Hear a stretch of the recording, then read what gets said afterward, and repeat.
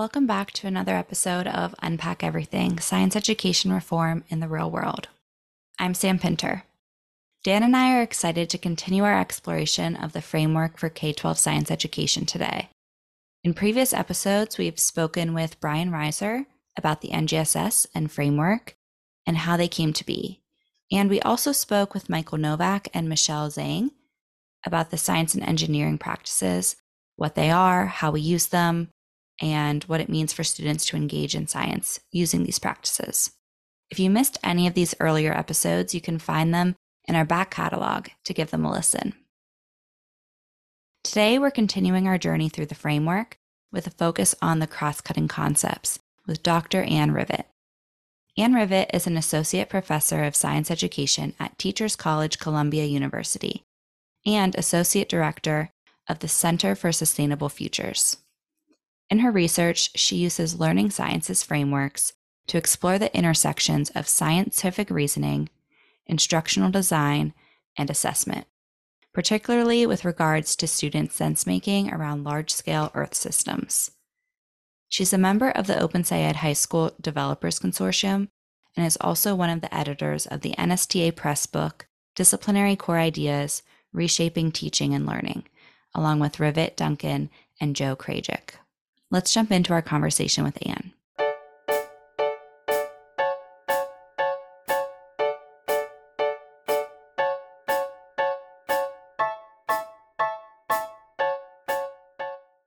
Anne, welcome to the show. Could you just say who you are and what it is you do? All right. Thank you so much for having me. I'm very happy to be here. My name is Anne Rivet.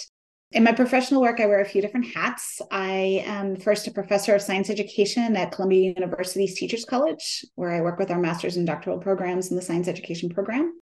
I'm also the associate director for the Center for Sustainable Futures at Teachers College.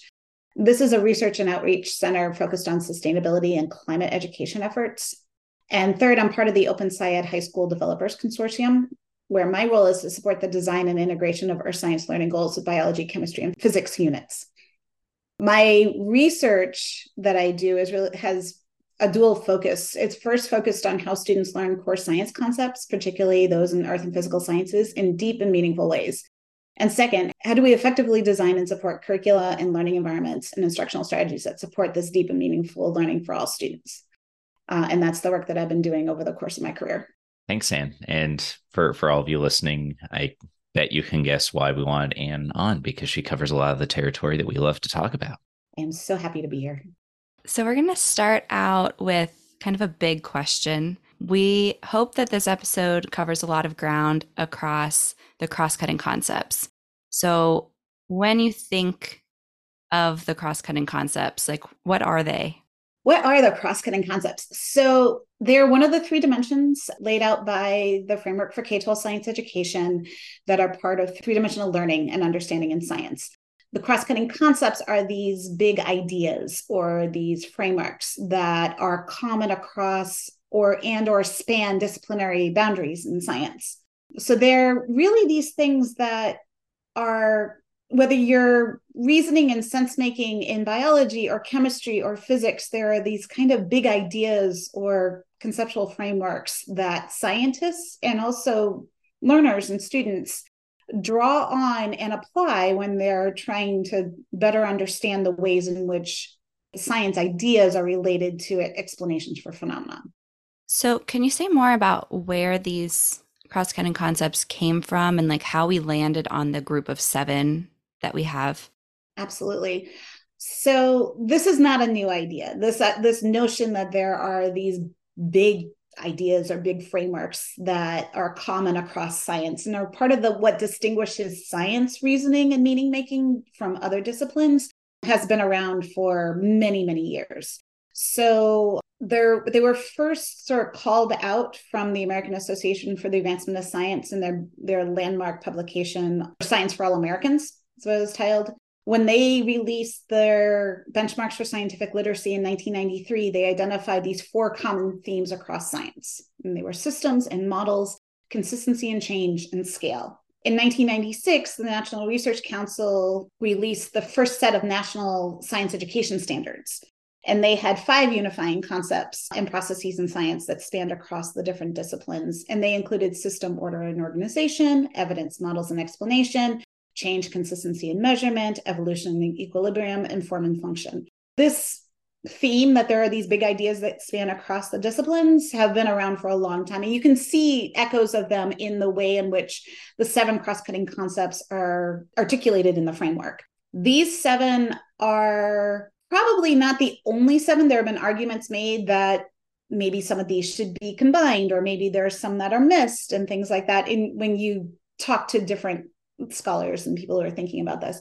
But these are the ones that, given the scientists and the committees that were together to frame this, felt were the ones that really either had significant reasoning value within a particular discipline, or were the ones most commonly drawn upon in scientific reasoning across different disciplines. So that's sort of how they landed on this list of 7. The list of 7 cross-cutting concepts includes the following.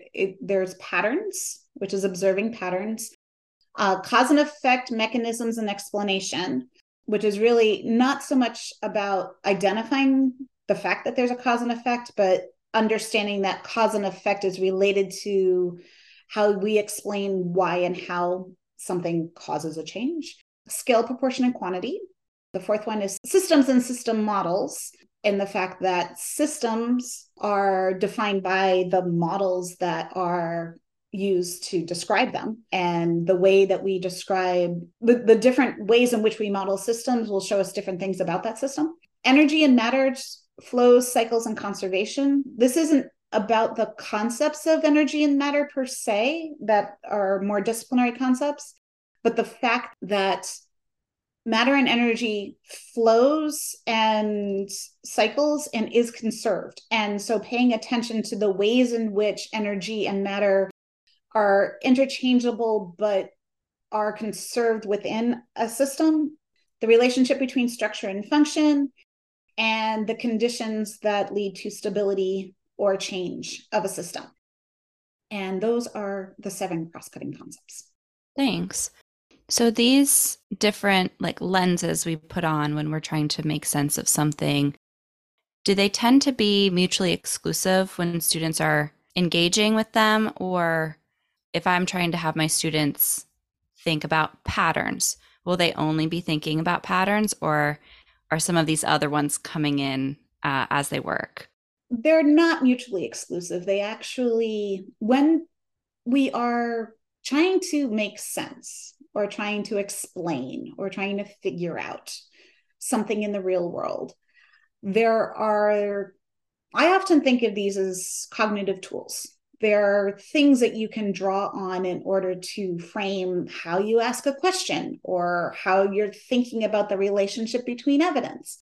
So they play a lot into the ways in which we use the practices as well around figuring out and sense making around phenomena. So you tend to use multiple of these at the same time because they are all interrelated. Like you can see a pattern and you use the pattern to begin to ask questions about a cause and effect relationship that might get at the mechanism. Or you can think about the ways in which different things are happening at different scales, whether they're spatial scales or change over time or rates of change that are happening differentially, and how that's related to cause and effect, or how that's related to how the system works and your emergent properties of a system. So these often do fit together. There have been proposals that some of these are more general, sort of like nth order, higher order cross-cutting concepts, and some of them are more specific instances of these bigger concepts.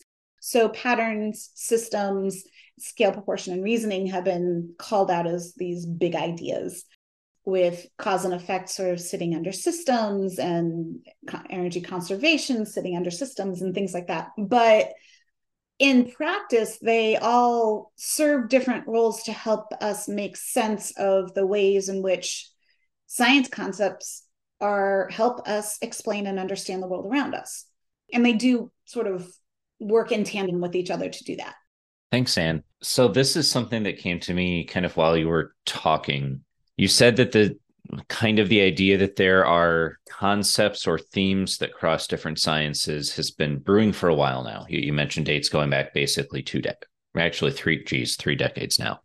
And as I hear that, it's striking me that when, I was trained as an engineer, and there's like in a chemistry class, you get lots of very content specific ideas, and there's never these connections made to other areas of science in that same way.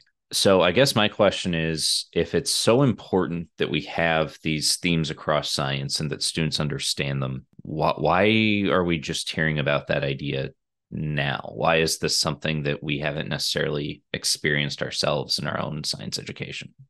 Oh, that's a good question. I can make some sort of experience-based guesses, stabs at answering that question. Yeah, please, if you're comfortable doing so. So what I end up thinking back to is sort of the disconnect that has existed for a long time between how science is practiced in the scientific community and what our goals and approaches have been for science education. And a lot of this dates back to very early stages of science education where, for example, in the late 1950s and 1960s, when Sputnik happened and there was a big rush to our space race and trying to improve the teaching of science to expand our capacity to compete with the Russians, basically.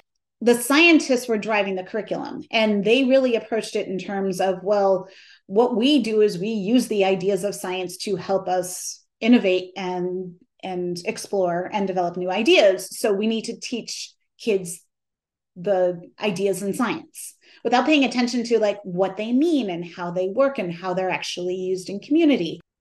What has happened over the last 15 years with the move towards project-based learning and contextualized learning and learning through practice is this shift in the field of science ed towards more of the ways of thinking about science ideas that more closely aligns with and is similar to how scientists think about these science ideas.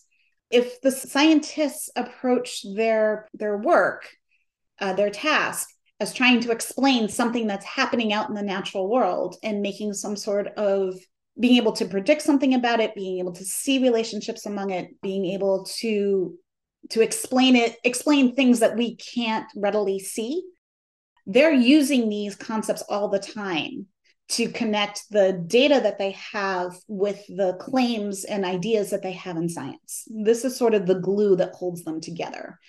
And it's in that exploration that things like asking questions about cause and effect relationships or being able to analyze or model phenomena using systems is so critically important. So in the same way that when we were in school, we didn't have project-based learning where we were exploring phenomena and answering questions that were meaningful to us, we also weren't in a place where we were expected to reason in this way.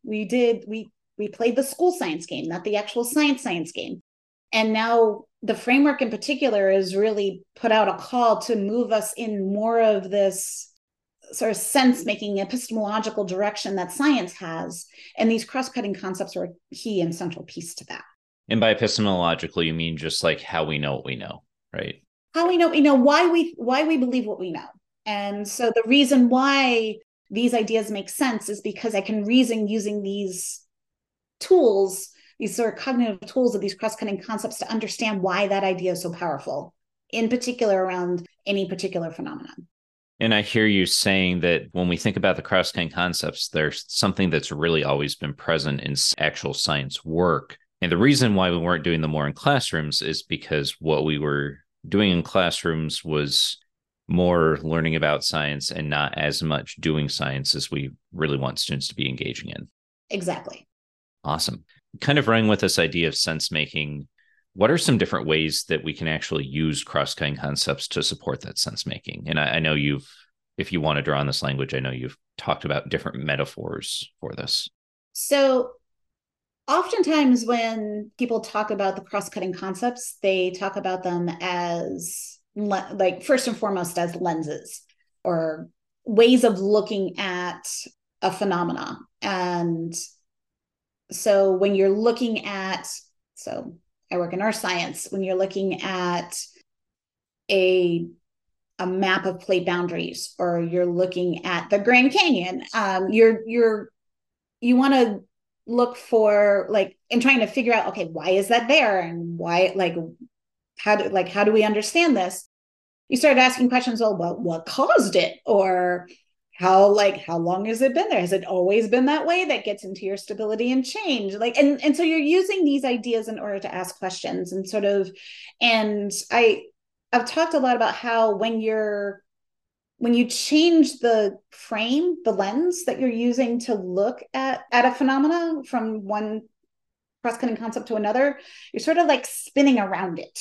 So you can see one side of the cube, and then you use a different cross-cutting concept and you're on the other side of the cube. And so the thing is spinning. You get these sort of multiple perspectives on things, and it allows you to ask different questions that fundamentally draw on either different disciplinary ideas or different ways in which those disciplinary ideas come to bear in explaining that phenomena. So you get more of a robust, interdisciplinary, interconnected explanation of the phenomena when you're able to ask multiple different kinds of questions framed by these cross-cutting concepts or driven by these cross-cutting concepts around a particular phenomenon. So that's a key way in which they're used.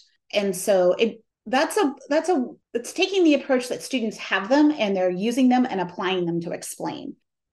There's a couple of other ways in which they can be used in sense making as well, though, that are really, really important and can't be forgotten. The first is around bridges. So oftentimes when you're learning ideas in biology, and then the next year you're learning ideas in chemistry, you tend not to connect them.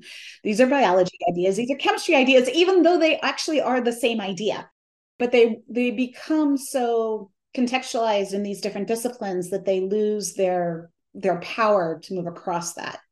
And so cross-cutting concepts are one way to bridge that and sort of see the way in which an idea operates across multiple different phenomena and multiple different settings. So it sort of pushes on that disciplinarity and helps to see why biology and chemistry aren't separate, but they're actually all part of science and can be used in sense making in that way. The third I've made reference to, which is that cross-cutting concepts are the set of conceptual tools. So when faced with a new situation or something new you have to explain or investigate, you have a toolkit in your head to sort of say, okay, how do I approach understanding this? Well, I can approach it thinking about sort of what are the relationships between the parts and what might be causing what, or what are the patterns that I see here and what might those patterns indicate about the relationships or change or categories. Or, one of my favorite ones, actually, this using the conservation of matter and energy to understand a system is one of my favorite ones. Okay,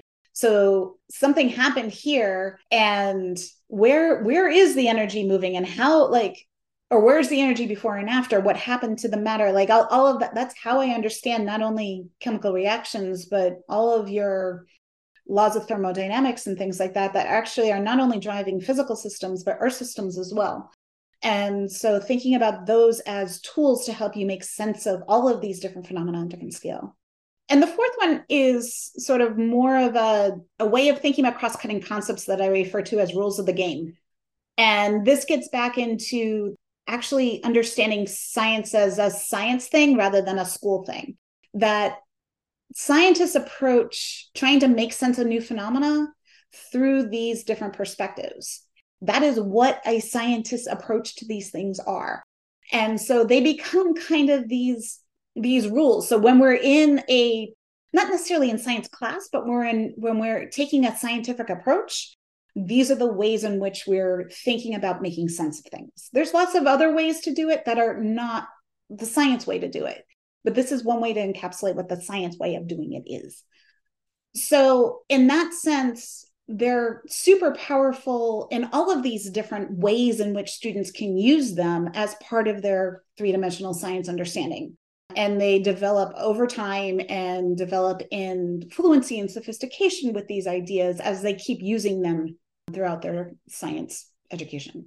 Cool. Thank you for that. It's interesting to hear how there's Like we see the list, but they actually have some specific ways they can support students.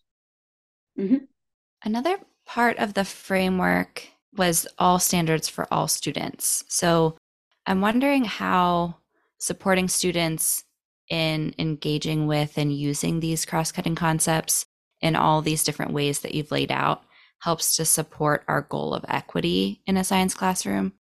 So I approach this idea of all standards for all students as taking very seriously the fact that students come to the class with lots of different ideas, lots of different things that they know, lots of different ways of knowing, and lots of different ways in which they want to know or don't want to know. And what I appreciate about the three-dimensional perspective on understanding for all students is that I really feel strongly that when we start focusing on phenomena-based education and explaining what's happening out in the real world, it provides the space for students to make their own sense of things and bring to bear the ways that they understand with the ways that other people understand, so that those can then sort of marry together into a shared understanding that develops more and more in sophistication as they use those ideas. And in the cross-cutting concepts themselves provide those entry points for students to bring their perspectives and their ways of knowing and their ideas, and to sense make sort of on their own path in certain ways. So one of the things that project-based curriculum, so as I mentioned before, I'm working with Open SciEd, they start every unit with a anchoring phenomenon that students generate questions around. And those questions are all over the map. But that's the beauty of it. And that's the space where their way of understanding and their questioning, their curiosity, their prior knowledge all comes into play in the way that they start to frame what are the questions that we could ask, and what, how and why can we understand this phenomenon. Looking very carefully at those questions, you can see a whole smattering of different cross-cutting concepts that they are implicitly part of those questions. And it's not just one, it's all combinations of them in really interesting and powerful ways. So rather than there being one right answer or one right way of looking at it or one explanation that we're aiming for, the cross-cutting concepts are really pushing the instruction in science education towards allowing multiple different ways of sense making around any one particular phenomenon. And it still is tied to the disciplinary core ideas, because you can sense make around phenomena with the ideas in lots of different ways. That's the power of the cross-cutting concepts. And it allows students to really use how they sense make in the world as a rightful and appropriate way to understand what's going on with the science and with the phenomena, that without it just becomes basically trying to work towards the science answer. That's my take on it. That's why for me, they're so important in supporting equity. It also is, it provides a structure and a responsibility for students to articulate very clearly and think hard and articulate clearly what and how they understand things. So it moves instruction from, I have the answer as the teacher, give me the answer as a student, to tell me how you understand this. And which gets into the bigger question around assessment, like when we're talking about assessing these ideas, it's not one more thing for students to know. It's the way in which they use them to articulate their understanding and their sense making through the process of explaining a phenomenon. And you can see how they've connected the phenomena and the ideas through those cross-cutting concepts, which tells you more about how they understand the disciplinary core ideas and their flexibility and their transferability, but also the ways in which they've interconnected the other things and other ways of understanding the phenomena to those ideas. Thanks. As you were talking, I was thinking about all of those different ways that we use the cross-cutting concepts, like spinning the phenomenon around different ways and bridging back to our other science classes that we've had before. And I think the way that you explained how the students' questions are driving that learning really clicked in my head of how it's allowing them to all look at different sides of the phenomenon from the beginning and to bridge back to what they've already learned and all their other experiences too. So that's really cool. One of the central points that I've always found to be a real sticking point when we talk about sort of pipeline in science and the lack of representation and diversity in science is the fact that traditionally in science education, there are so few opportunities to really fully express how you, the learner, understand the ideas and why we're doing what we're doing and why it matters to you, why we're doing what we're doing. And I feel like the fact that there's such a central role of the cross-cutting concepts and understanding with the framework, if we take the opportunity as educators to really embrace that, we can create spaces where that becomes not only a accepted, but a central way in which a classroom together makes sense of things by recognizing and hearing and validating all the different ways that students are sense making, because they're all scientific, even though they're not necessarily the same thing. Yeah. I'm also wondering how, or maybe why, it's so important for us as educators to be explicit about these cross-cutting concepts when we're working with students, and maybe like make it visible to them what they're doing, rather than just assuming that they're going to look through all of these lenses or come at it from all these other angles. So it's really important to be explicit. And by explicit, I don't mean direct instruction. So one of the key things is that these are not 7 things that are put up on definitions on the board and kids are actually asked to memorize what they are and then recite them on a test. These are tools that they use. In the same way that one of my favorite metaphors is sort of ideas as a tool, like a hammer. The more you use the tool, the more you use a hammer, the more you understand what a hammer is and what it can do. But also the more you understand all the different contexts in which a hammer is useful to use it in. Like you can hang pictures, you can do things in a wood shop, you can pull things out of stuff, like you can do all sorts of different things. And so you understand the context as well as understanding the idea. And in the same way, these cross-cutting concepts are sort of that kind of tool. So it's important that students have opportunities to reason with them over and over again in lots of different concepts. And it's important that they have a way to become aware and metacognitive. So they're able to think and reflect on how they did that. And part of the point about being explicit, whether it is a teacher noticing that kind of reasoning and just sort of saying, I saw you do that kind of reasoning, or it's an opportunity, okay, now that we asked our questions, like, could you think about it in a different way? And so here are some other tools or cognitive tools. Here's some other cross-cutting concepts you can use. Could you think about asking a different question, making them aware of how they started and where they could go? I mean, there's different ways to be more explicit. But the other thing that being explicit does is that it allows other kids to see, okay, that's what it means to reason that way. So if I'm the kind of kid that only sees a pattern, like I know, like I get the pattern thing. If I see another kid reasoning about systems, I could model that and I could use that idea and I could then see why patterns are so important to thinking about systems. And it also begins to build a more robust shared understanding of all the different ways we can understand an idea, understand a phenomenon, and allow for the real power in being able to express and share how things make sense to you and why it's important to you.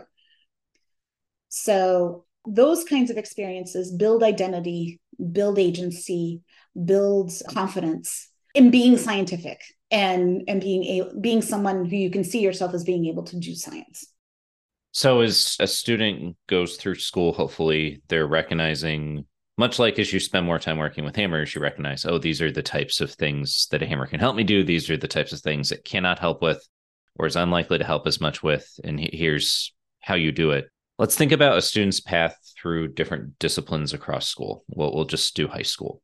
And I want us to do this just in part because I think it's important to see how the same tool can be used in multiple contexts, but also, one could be skeptical still after all that you said, that do these cross-cutting concepts really appear in different disciplines? And I picked stability and change because I was trained as an engineer. I taught physics and chemistry, and stability and change is not something we spent a lot of time thinking about through a lot of that, at least not explicitly. So let's start pretty easy. Biology, high school biology. Where might stability and change be a useful lens or tool for us? And we can keep each one of these fairly brief because we got to get through all four.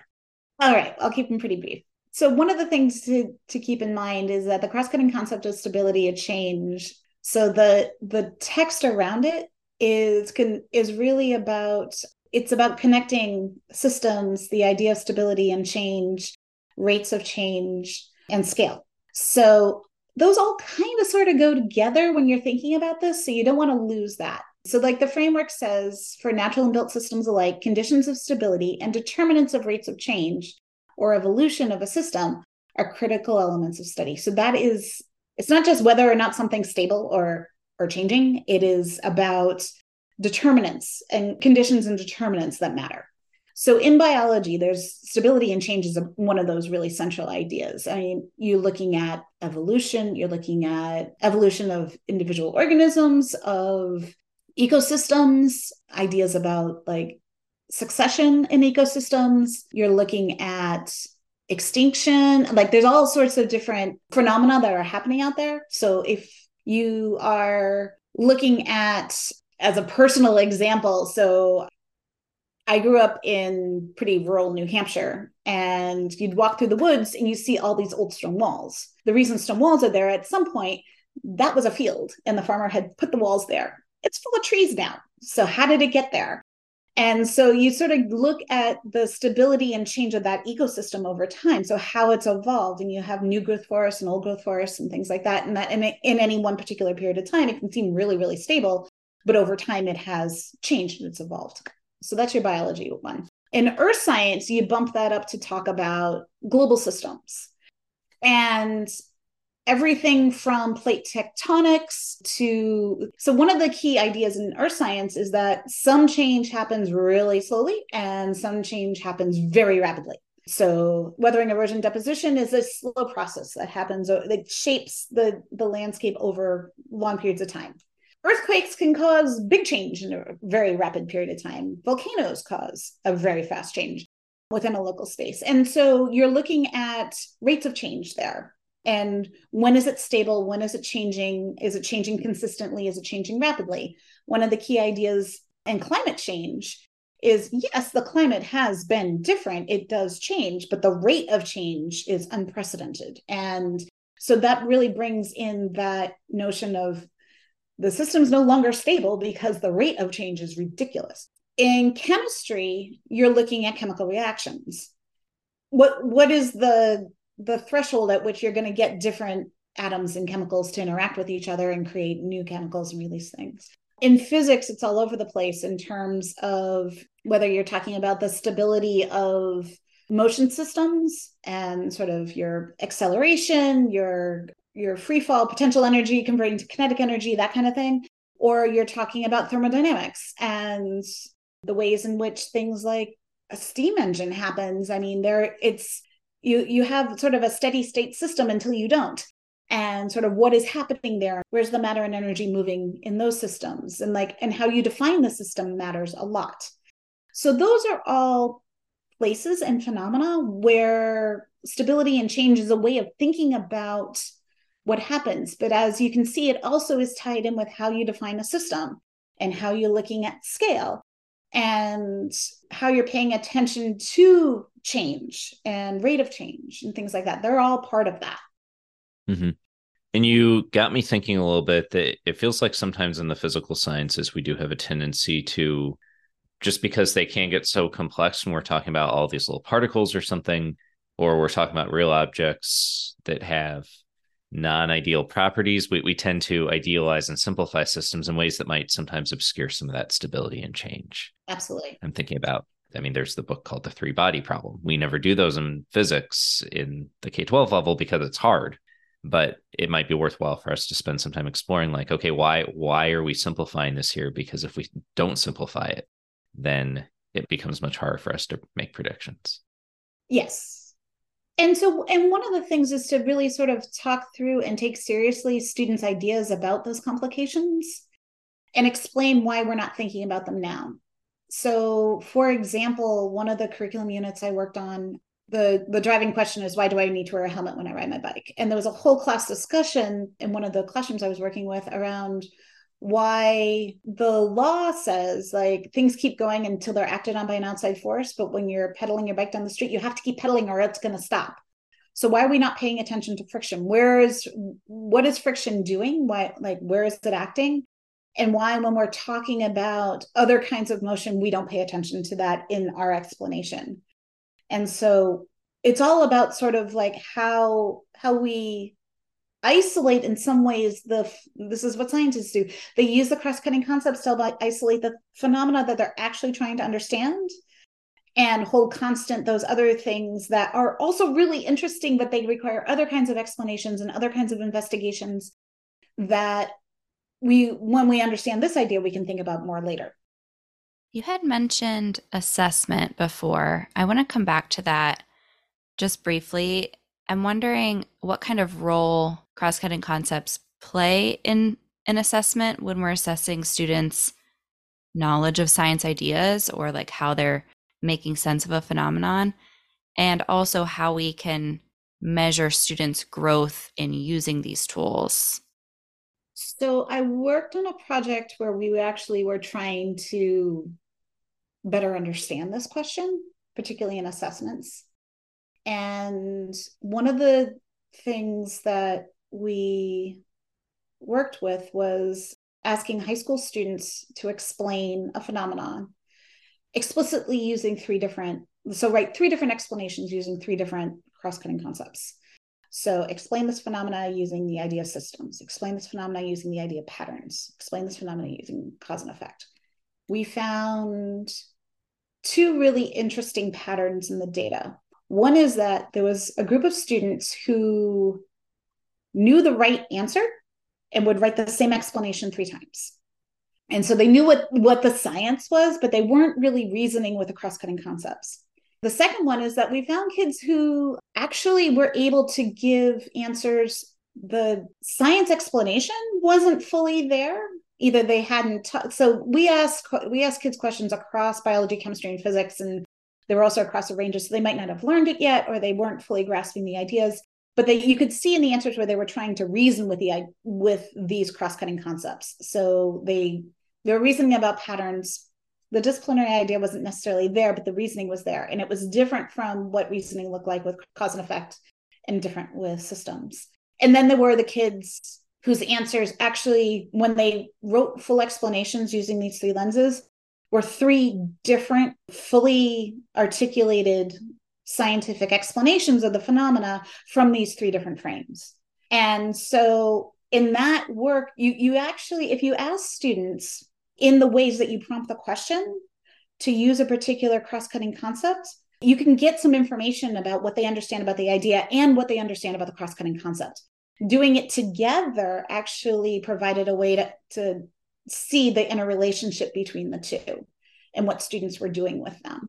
In the ideal world, if we're going to set learning goals, we want students to be able to explain phenomena using lots of these different frameworks and using the disciplinary ideas in flexible ways through these different lenses in order to explain phenomena coherently. And in the same way that the development of the disciplinary understanding, it grows in complexity and sophistication over time, so does their ability to reason with and use and apply these cross-cutting concepts.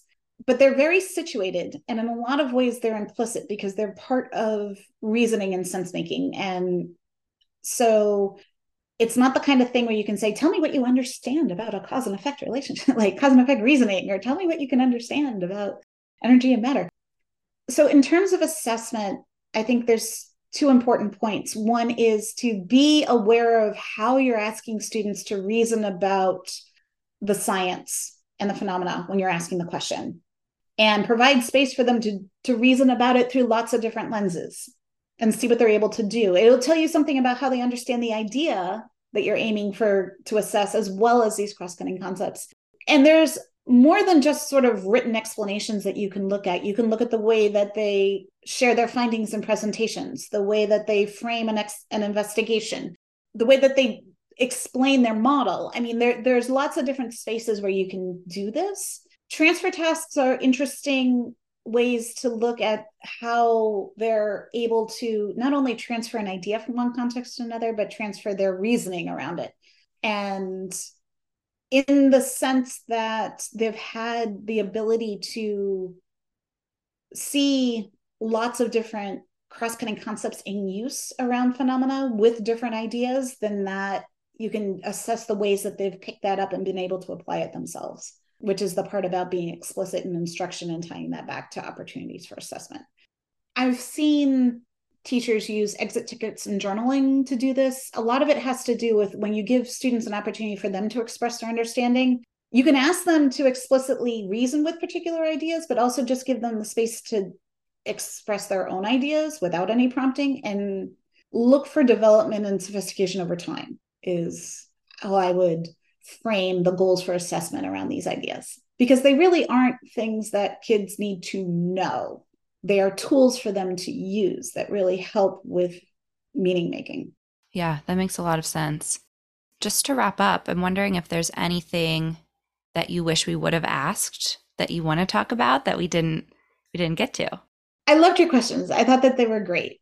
I know that, well, this might be actually a question that I can turn on to you. I know that teachers, when they're first introduced to this idea of cross-cutting concepts, find it to be very amorphous and find it, I mean, there's even some states that when they've adapted their version of the next generation science standards have dropped this dimension entirely. So I feel like there's something missing in the way in which the framework and the standards and all the support work that we've done has sort of missed the boat in helping people understand where this plays a role. Mm-hmm. Because when you read a list of 7, it becomes oh my God, I also have to teach those 7. So I hope that being able to better explain and give examples of how it's part of reasoning will help with this, but it's very hard to communicate. It's hard to communicate to policy leaders and curriculum leaders. It's hard to communicate to teachers. It's hard to communicate to developers. I have seen examples of curriculum materials and lessons that are like, if you just once mention the word system, we're doing the cross-cutting concept of systems. It's like, you're not really asking kids to reason and think about like using system thinking, or like, we have a phenomena that was like this and then it was like something else, and so therefore we're doing stability and change. Well, you're not asking them to really understand that. So I hope I feel that there's been a gap, and so I really appreciate having this conversation with you as part of this work that you're doing, and am very open and curious about other ideas that the field has, and that you guys, coming from the perspective of teachers who are trying to do this, have about how to better communicate this. I know for me, the STEM teaching tools, it's 41. Number 41 is the cross-cutting concepts, was very helpful early on to just have a list of different prompts that, okay, if I want students to be thinking about cause and effect, here's some different language that could get that going. I can't say when I started using that tool, I entirely understood what they were, but it was at least a starting point to start getting some of that language going more in my classroom, even if it wasn't always the most strategic thing built over time. You know, it would be helpful too to have curricula that do that more intentionally, but that wasn't really a thing at the time. Yeah, I think for me, there wasn't a lot of support within my own school or district in thinking about these cross-cutting concepts. There was much more focus on the disciplinary core ideas and the science and engineering practices, because these are like the things we're more used to. It wasn't really until I started working on the Open SciEd and iHub writing teams to think through, like, if these are the goals of our lesson, like what's going to be the performance expectation for students? And then how would I ask students to actually do this thing through the lens of whatever cross-cutting concept was the goal or whatever practice we were attempting to use, like really sitting down and thinking for every single lesson that I was working on writing, like how are students going to engage with these? What prompts do teachers need? What supports will students need within the lesson to look at or to visualize? And doing that for every single lesson is a lot for the teacher on their own. But when there's materials available that have done some of that thinking for you, I think it's much less cumbersome and much more doable. Absolutely. Just one more thing I'll say is, so all of the NGSS performance expectations have a cross-cutting concept in them. And I view that articulation as as sort of doing two things. One is to provide a way of expressing how the cross-cutting concept relates to the practice and to the disciplinary core idea. They use all the different cross-cutting concepts across all the different, there's a matrix where everything is mapped to everything. So you can see the ways in which these cross-cutting concepts actually do apply or are connected to ideas in the different disciplines through the way that they've articulated it. And I think that that's powerful and helpful to pay attention to. It's not just one kind of reasoning in a particular discipline, but they do go across. The other piece is that the cross-cutting concept in a PE begins to help frame how you're supposed to understand that disciplinary idea. As I was saying before, these ideas, like you get a disciplinary core idea, like they're quite robust. And they're also, in a lot of ways, quite abstract. And the way in which in the performance expectation, they frame the cross-cutting concept with that idea, the way they've paired those together, sort of begin to help better shape the kinds of understanding about that idea that they're expected to have at that grade band. And it develops over time. The same disciplinary idea goes from K2, 3, 5, 6, 8, 9, 12, but it's shaped differently. And one of the ways that you see how it's shaped, how it's framed, how it grows is through the way it's paired with those cross-cutting concepts. So it doesn't mean that that's the only cross-cutting concept you use to address that PE or to address that idea, but it helps when you're thinking about learning targets, which goes back to the assessment question, that there's the NGSS has paired them intentionally as a way to shape how you're thinking about it. So that's another sort of piece around helping teachers and curriculum coordinators and district coordinators and developers better understand the ways in which that pairing was intentional and what it can do for student understanding, and assessment developers too, is one way maybe to communicate the role that these are supposed to play and that they actually do belong rather than sort of being left.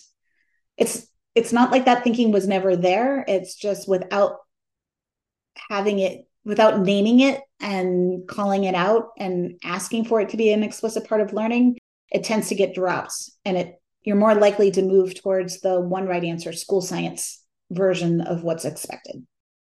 Thank you so much, Anne. This was a great conversation. I am so happy about this. So it was a real pleasure to join you. Thank you. Thanks for listening. You can follow us on Twitter and Instagram at SciEdPod. Our music is Rainbows by Scott Buckley.